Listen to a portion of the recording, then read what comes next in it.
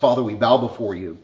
And Lord, we pray that you would continue to bless as you have in these past months. Lord, thank you for caring for our members who have been sick, Lord, and you've seen them through.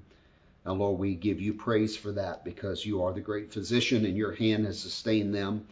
Lord, for many of our members who've gone through the uncertainty of their economic situation, God, thank you for bringing peace and contentment and calmness to our lives, knowing that you care for us and that you're going to see us through this.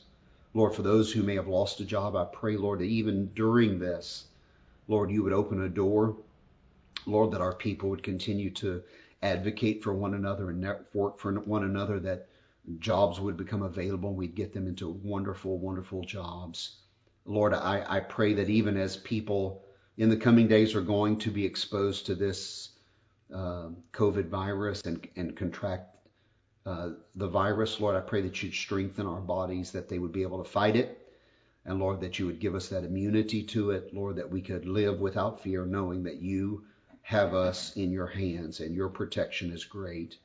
God, as we give this morning, Father, I just want to give thanks for the wonderful Cornerstone family and friends, Lord, who have been such wonderful stewards of their wealth and their substance through this pandemic. God, I pray that you would continue to meet the needs of our people. And Lord, let people see blessings and raises and prosperity even in the midst of this. And let them know that it's because of you. It's a direct blessing from you. Lord, we believe what the scripture records in the book of James, that every good and perfect gift comes down from our Father. And God, we just want to thank you for the wonderful care you've showed your children. Continue to bless our families and sustain us and prosper us and bless us. Lord, for our disciples overseas, Lord, just continue to bless them. Lord, as they give away their rice and their food, Lord, I pray that you would just pour it back on them. Lord, just care for them. Let them be that channel and conduit of blessing to their community. And may many come to know you as Savior because they're acting as your hands and your feet to their people. Father, as we open the word this morning, give us an understanding of what we need to do this week to be more like you. And this is our prayer together. In Jesus' name we pray. Amen. Amen. Awesome. All right, Jeremy, let's get to the message this morning. If you have your Bibles or your device, you can go over to Luke chapter 9. I have a lengthier portion of scripture I want to read out of Luke chapter 10 this morning. And I want you to think about what we've just talked about with our Indian disciples giving away food and saying as they give it away, we don't care what your skin color is or what tribe you come from. We just want you to know that this is done for you in the name of Jesus Christ. And we love you. But you think about Elijah ministering to the untouchables and baptizing that big group of men and women and calling them brother and sister, family. That just crossing every social boundary with the gospel. That is huge. And I don't want it to be lost on you because it's not always been this way. It is not always this way. And the story this morning from the Word of God will really drive that home, how radically being a follower of Jesus Christ changes the way you think and the way you behave. This is, again, now our second parable, second in our short story series.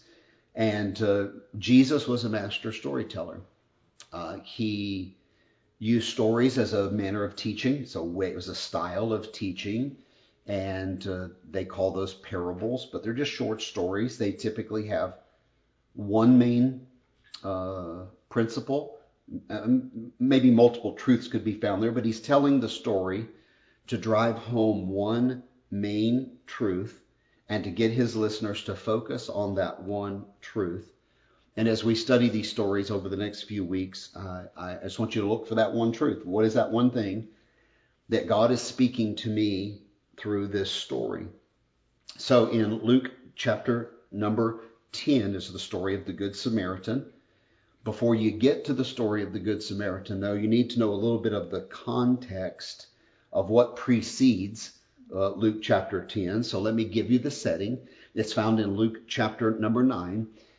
If you can imagine a map of Israel in your mind, Galilee is the north, Jerusalem and Judea is the south, and in the middle of the map of Israel would be a land called Samaria. And the Samaritans, a mixed race of people, lived in the middle section of the land, geographic land of Israel. And as you traveled between the north and the south, from Galilee down to Judea and Jerusalem area, the Jews typically went way around. They avoided. You imagine like Loop 820 around Fort Worth.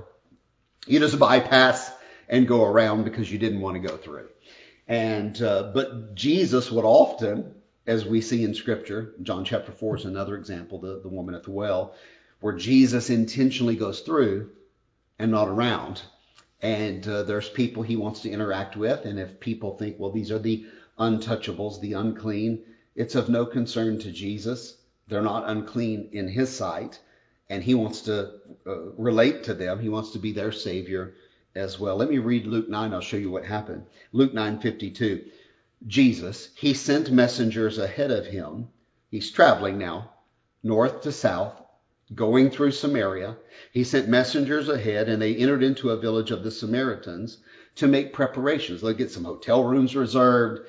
Let's get some food bought at the grocery store, and let's get ready. Jesus will be here in a few hours. But the people did not receive him because his face was set to go towards Jerusalem. And when his disciples, James and John, saw this. Now, James and John, these are the sons of Zebedee, known as the sons of thunder. Let me just characterize for a minute. These are commercial fishermen that are short on temper. They don't tolerate a lot of mistreatment of their master. They bow up, that's Texas language, on you a little bit. And so James and John evidently are getting word now that these people are basically spitting in the face of Jesus, and Jesus has been dissed by the Samaritans. And James and John are just like, oh no, you didn't. Oh no, you're not. And so watch what they say to Jesus. James and John said, Lord, do you want us to call fire down from heaven and consume them? Should we just nuke them all? You know, I mean, you talk about little patience for mistreatment here.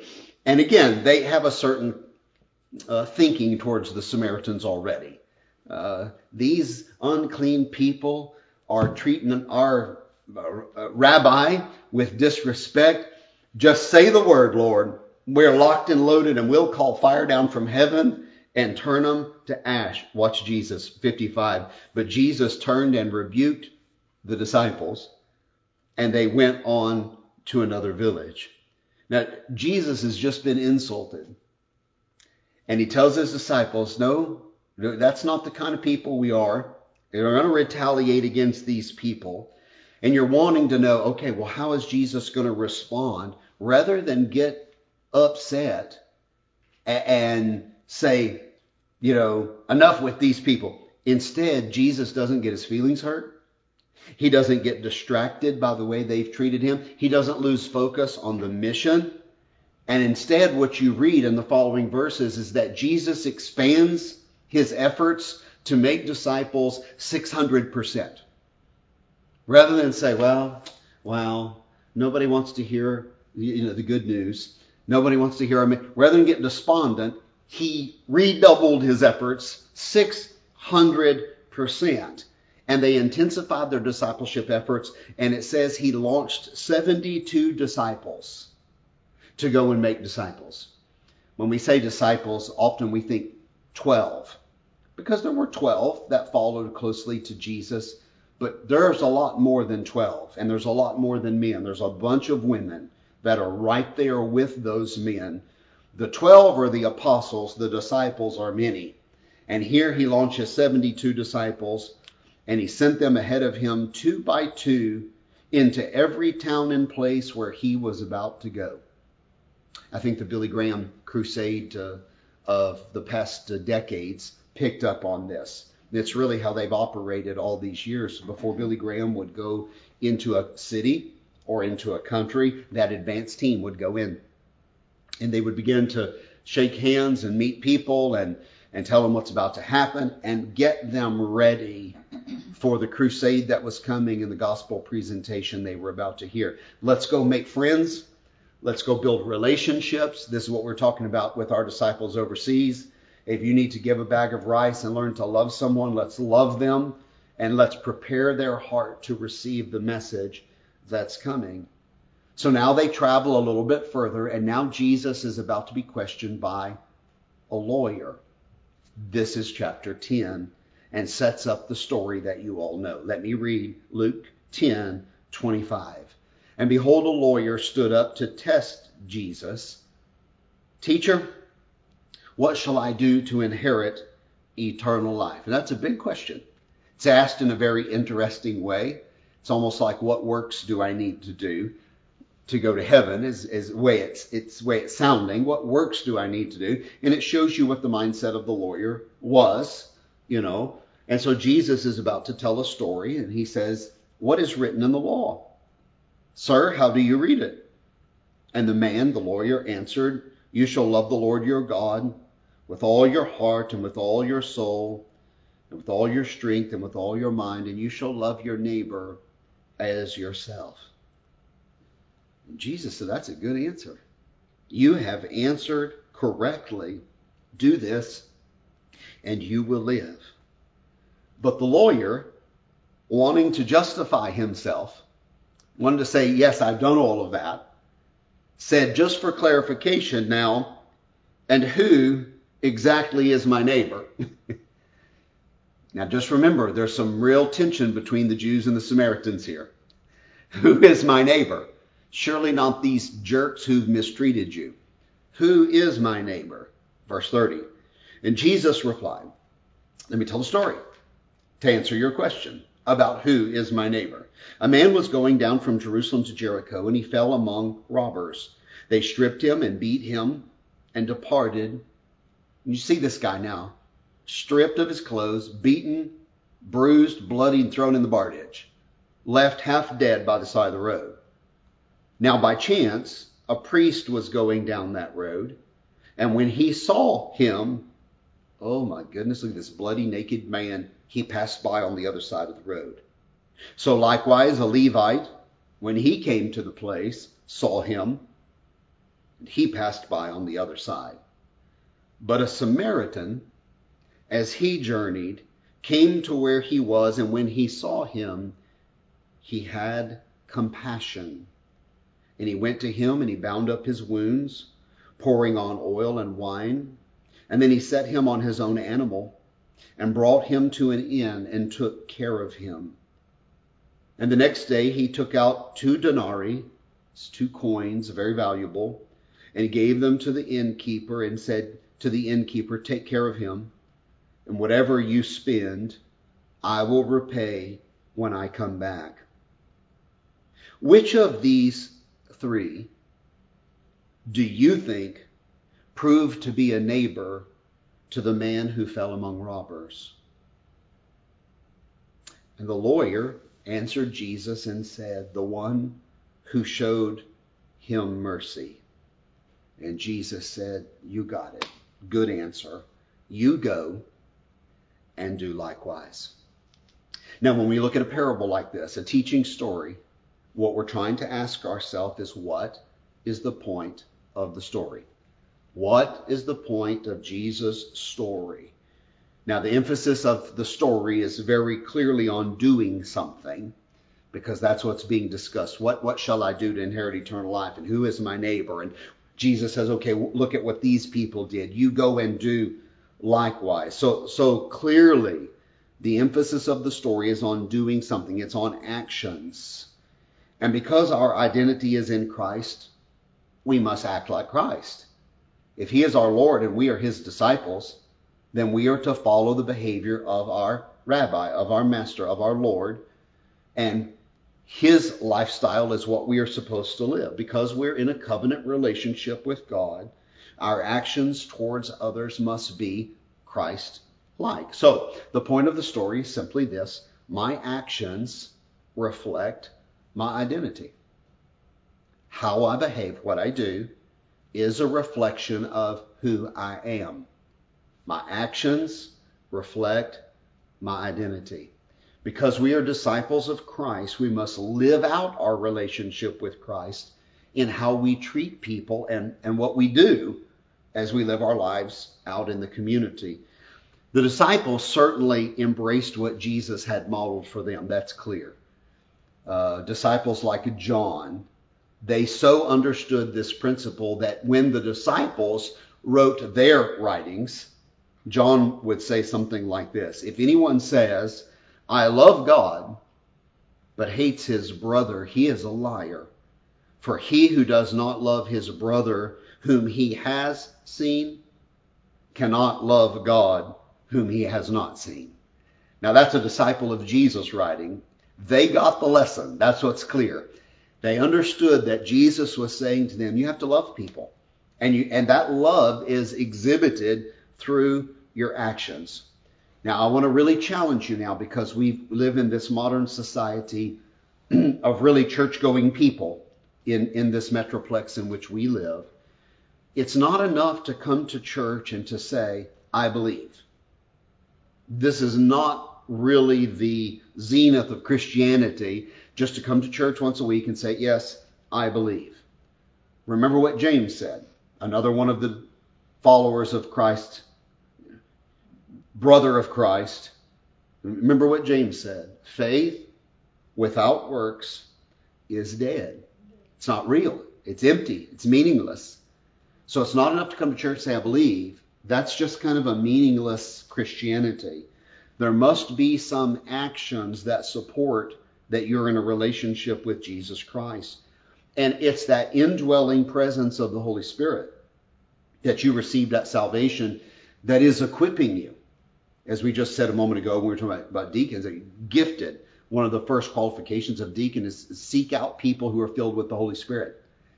People who obviously are living out of that indwelling gifting of the Holy Spirit, and they are being equipped to minister and care for the people around them. And the same is true of all of us, not just deacons or elders or people who hold a position in the church. Because we're in a relationship with God, God is equipping us to live out our faith towards the people that we're all going to encounter this week. We're even living in this bit of isolation, we're still encountering people, whether it's online, whether it's virtually. I assume all of you are, well, clearly you can't catch COVID at a protest. That's what's very clear, I guess, if I understand the news correctly. You can't catch COVID at a protest, but you can catch COVID at church. Okay? I don't know how the cases are spreading, because most people aren't at church, so it's obviously Walmart or Kroger. But nonetheless, you're meeting people is my point. You are going to impact people. You're going to encounter people. How we interact with them and how we minister to them. Most of you are still working. However you're engaging with people at work, virtually or in person, people are coming into your life every day, and you're to be the hands and feet of Jesus. Let me say it in a more straightforward way. We are required to treat people as Christ would treat people. And this story with the Samaritan is very revealing. Our actions are a reflection of our identity. Who we are is being reflected by how we behave. I was raised in church. You guys know this by now. And so obviously I have some church baggage. And I believe in God. I affirm the teachings of Jesus Christ. I attend church. I guess I attended church the first week I was born and been there ever since. I read the Bible. I pray. I don't think Jesus has any problems with my affirmations. In other words, he knows, God knows that whatever his teachings are, I have said, yes, I believe those. I affirm his teachings. He doesn't have any problems with my affirmations. I think God has problems with my actions. My beliefs are solid. It's my behavior that's questionable. My beliefs are solid. But it's my behavior that doesn't always reflect what my beliefs are. And that's the issue. And I'm going to guess for most of you, it's going to be a similar story. I know you believe in God. You're participating this morning in this forum because you know that God has asked his people to meet on Sunday, try to connect, come together, and virtually is the way we're doing that right now. And you're exhibiting by your very participation right now that you affirm those teachings. You believe in God, you're trying to live that out. You believe the teachings of Jesus and you affirm them. The question is, do our daily actions support and reflect our identity in Christ? Let me make it a kind of a thesis question that we can teach off of this morning. Do others know that you're in a relationship with God by the way that you treat them? In other words, is your treatment of others so clearly reflective of your identity in Christ that they know you're a follower of Christ just by the way you treat them? As you think about that, let me give you a few quick reflections this morning from the story. I don't know if you caught this as I was reading it, but compassion is the turning point in the story. Several people saw this man that was mugged, wounded, robbed, stripped, left half dead by the roadside. Several people encountered this man. And Jesus was clear with who those people were. It was a Levite. It was a priest. They were people who professed to know God. But those people who professed to know God didn't live as if they knew God. They passed by on the other side. They averted their eyes. They covered their face and they pretended not to see that situation of the man. Those coming from church looked the other way. They affirmed that they knew God, but their behavior said something completely different. Their personal piety was more of a concern to them than acting out the teachings of the Word of God.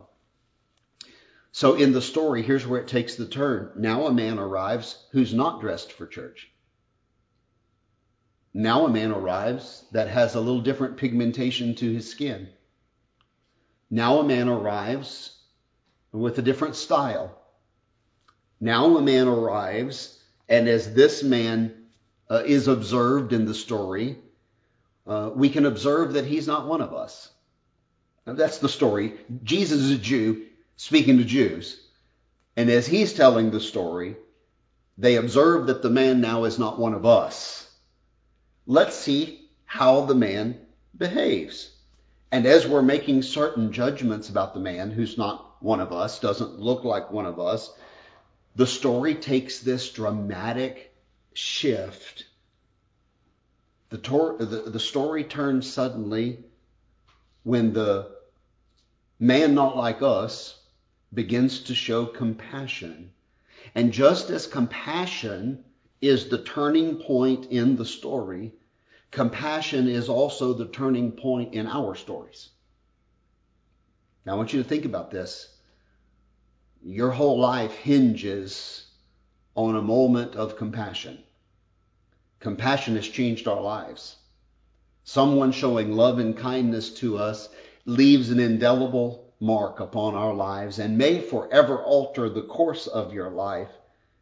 Therefore, our actions towards others must be filled with compassion, because compassion and mercy are requirements for disciples of Jesus Christ.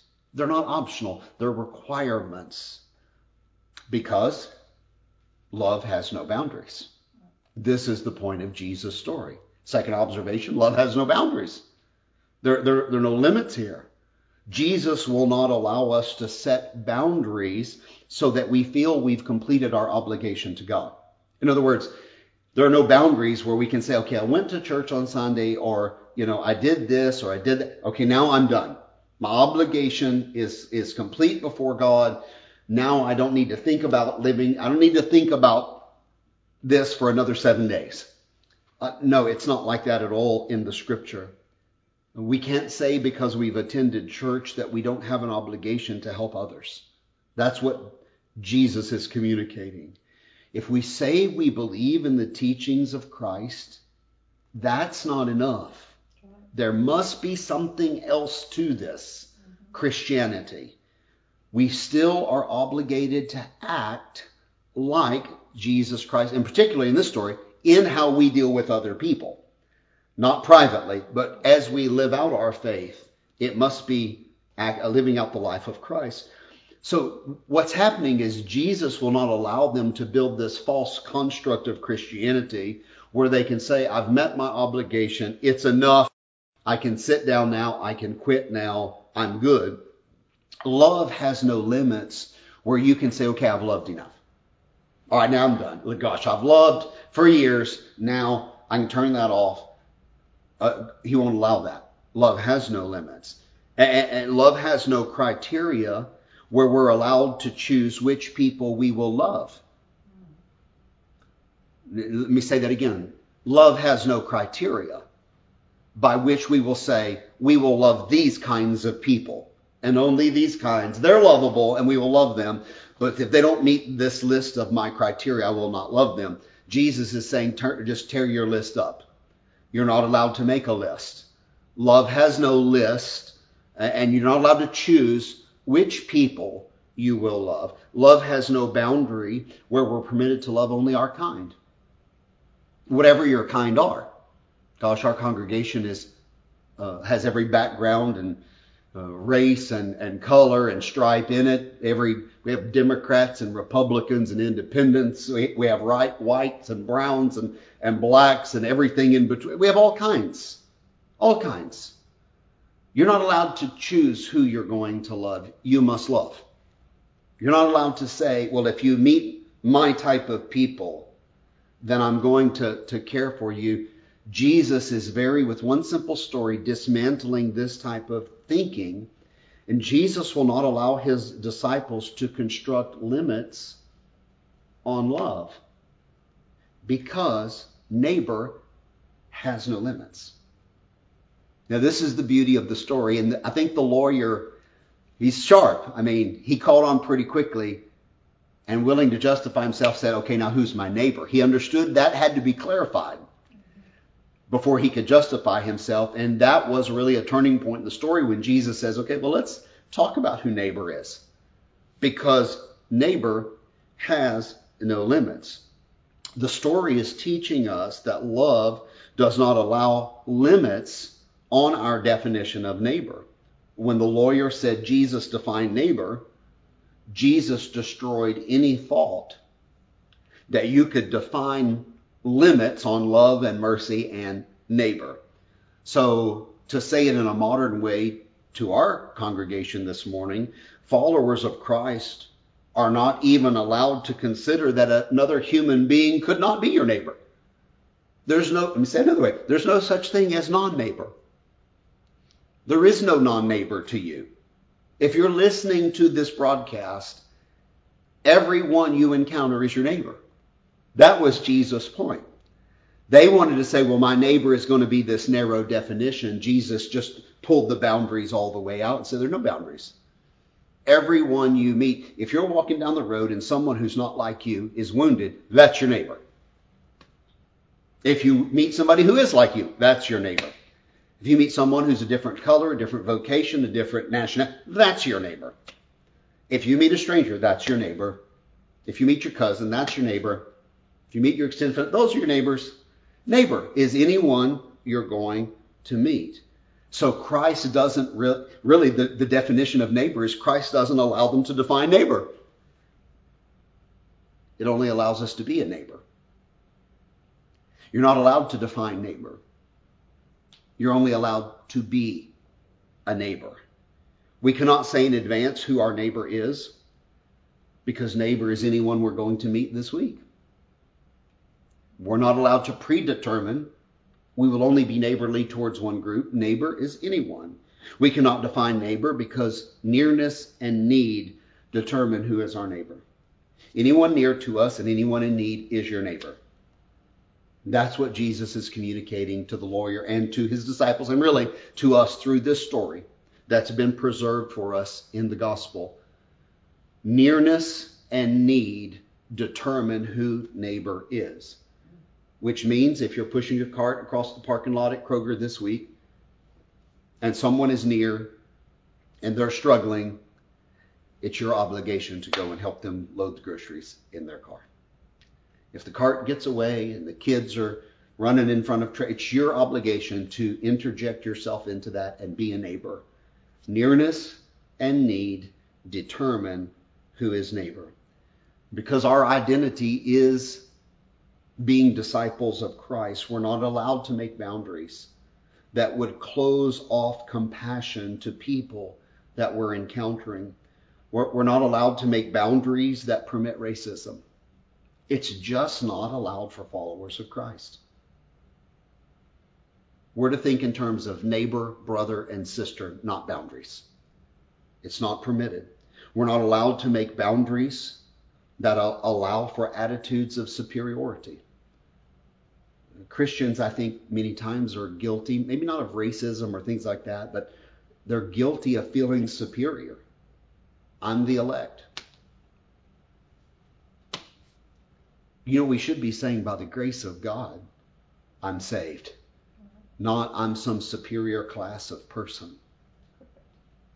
I mean, we need to remember from where we came and not have a superior attitude. You know, the scripture says, you know, be not high-minded, but condescend to men of low estate.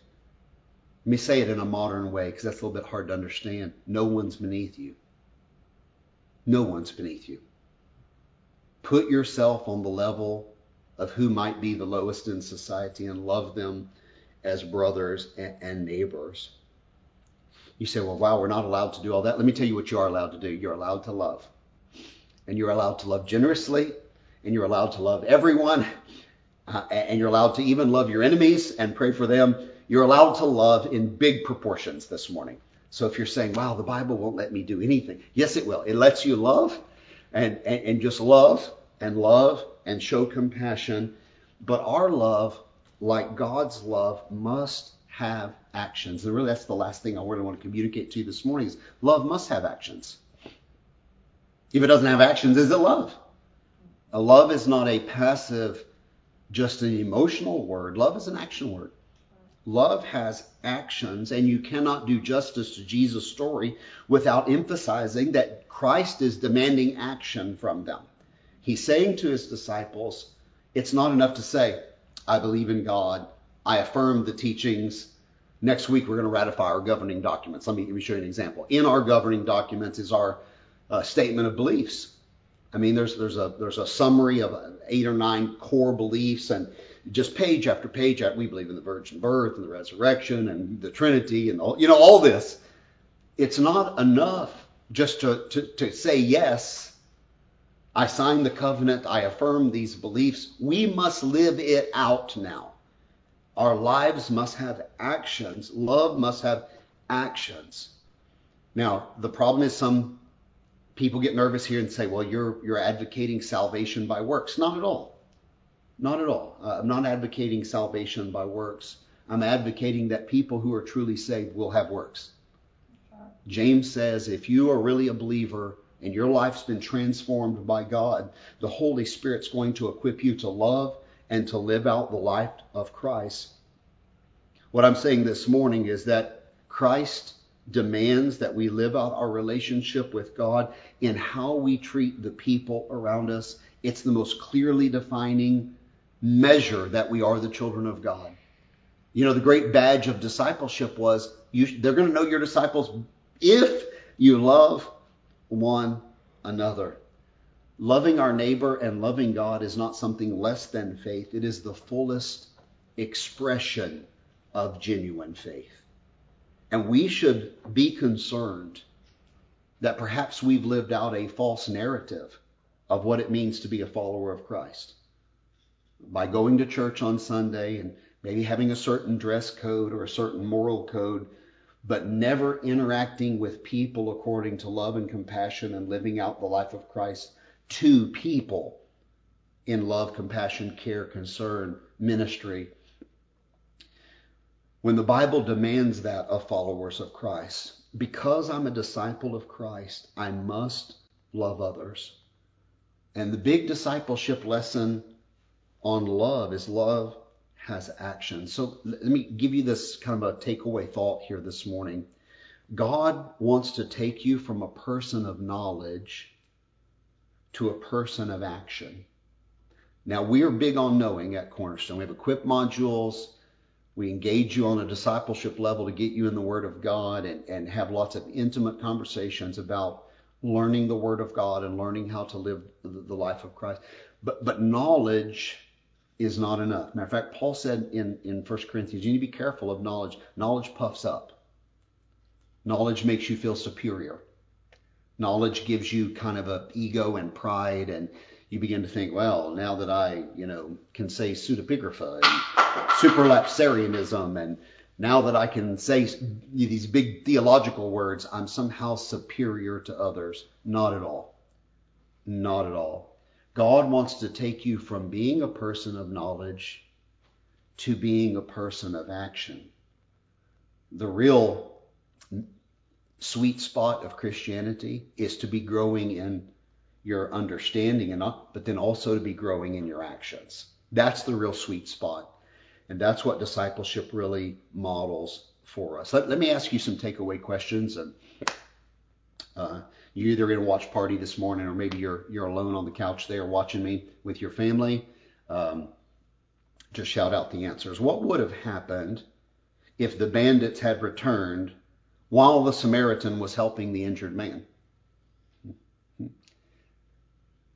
He finds the injured man, stripped, naked, beaten, bloody, semi-conscious, unconscious, we're not sure, but a mess.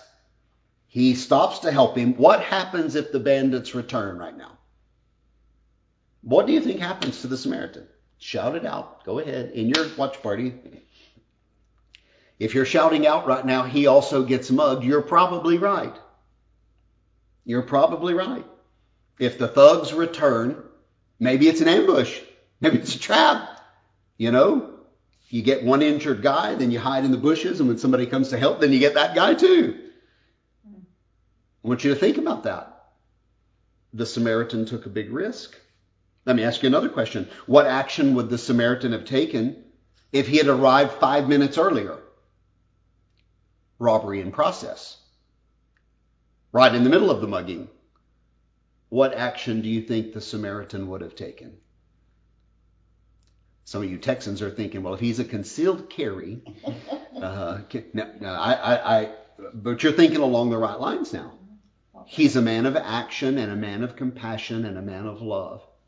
If he comes upon the man being beaten, stripped, and abused, I think he jumps right in the middle of that and helps defend the defenseless man who's now wounded. Isn't that what let me spin the story a little bit. The man in the ditch who's wounded is your loved one. It's your loved one. That's your son or your daughter or your father or your mother being mugged on the side of the highway. Do you want the Samaritan to stop and defend your loved one? Yes. I mean, I can make it much more mild story. That's your sister with a flat tire on the side of the highway. Do you want the Samaritan to stop and help her change the tire? Call AAA, whatever. Yes, you do. What I'm saying is compassion is the turning point. But what you figure out very quickly is any attempt to love someone else means taking a risk. Taking a risk. You say, well, if I stop to help, my life is... Yes, it is. And this is where you have to have faith and trust that God's going to care for you. If I give and help someone and I give away that $100 to this family in need, what about my family? Is God going to care for my family? Yes, he's quite able to do that for you. He'll open the windows of heaven and care for you. What I'm saying is love requires you to take a risk. And I know I'm reading your mind right now. You're thinking, well, if I put it all out there and love someone, what if my feelings are stepped on? What if love is not reciprocated?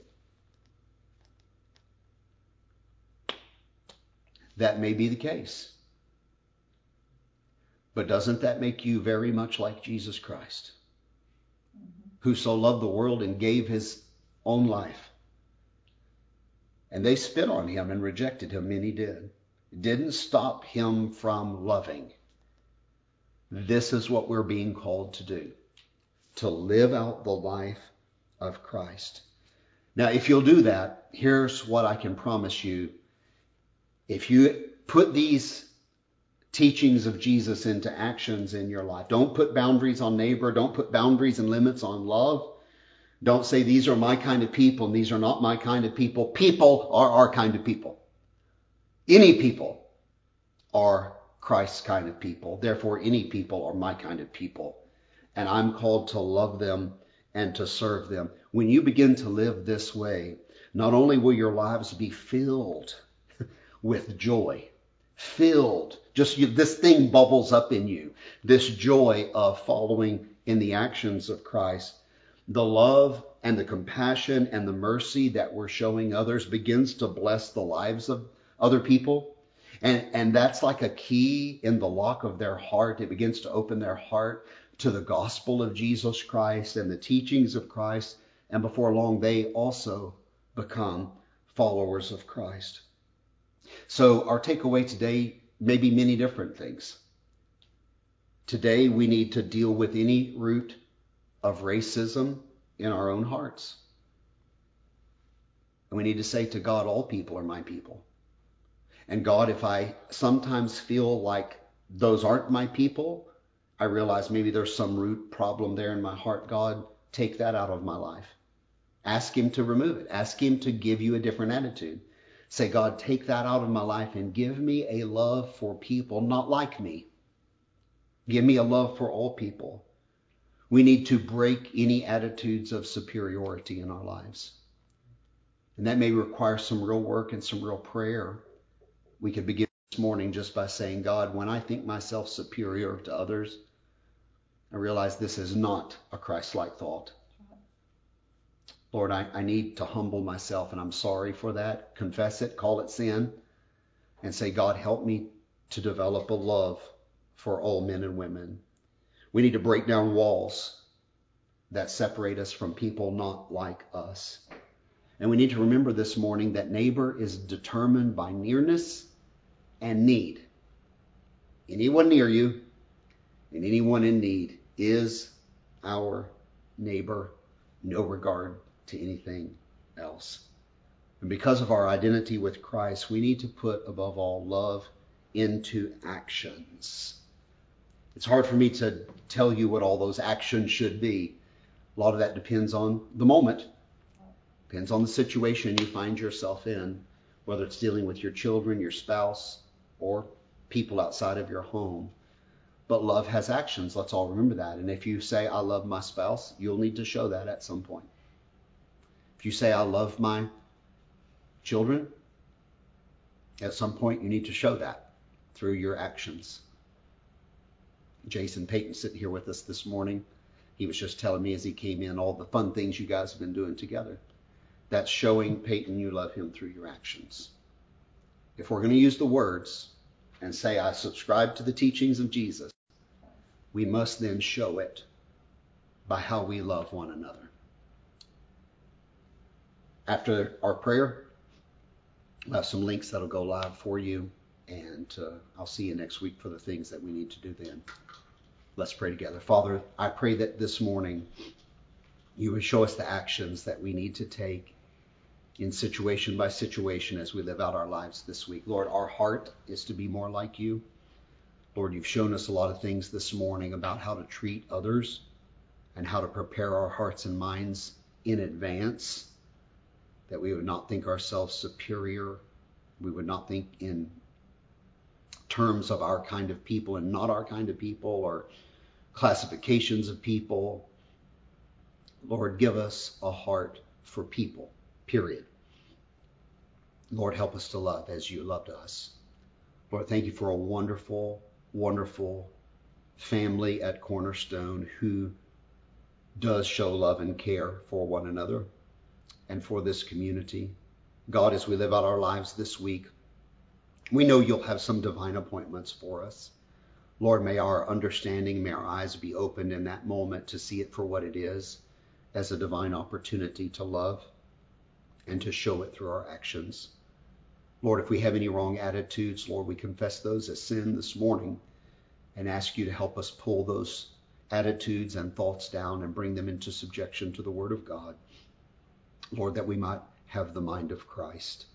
Lord, bless our families this week as we live out another week honoring you. This is our prayer in Jesus' name. Amen. Amen. God bless you. See you next week.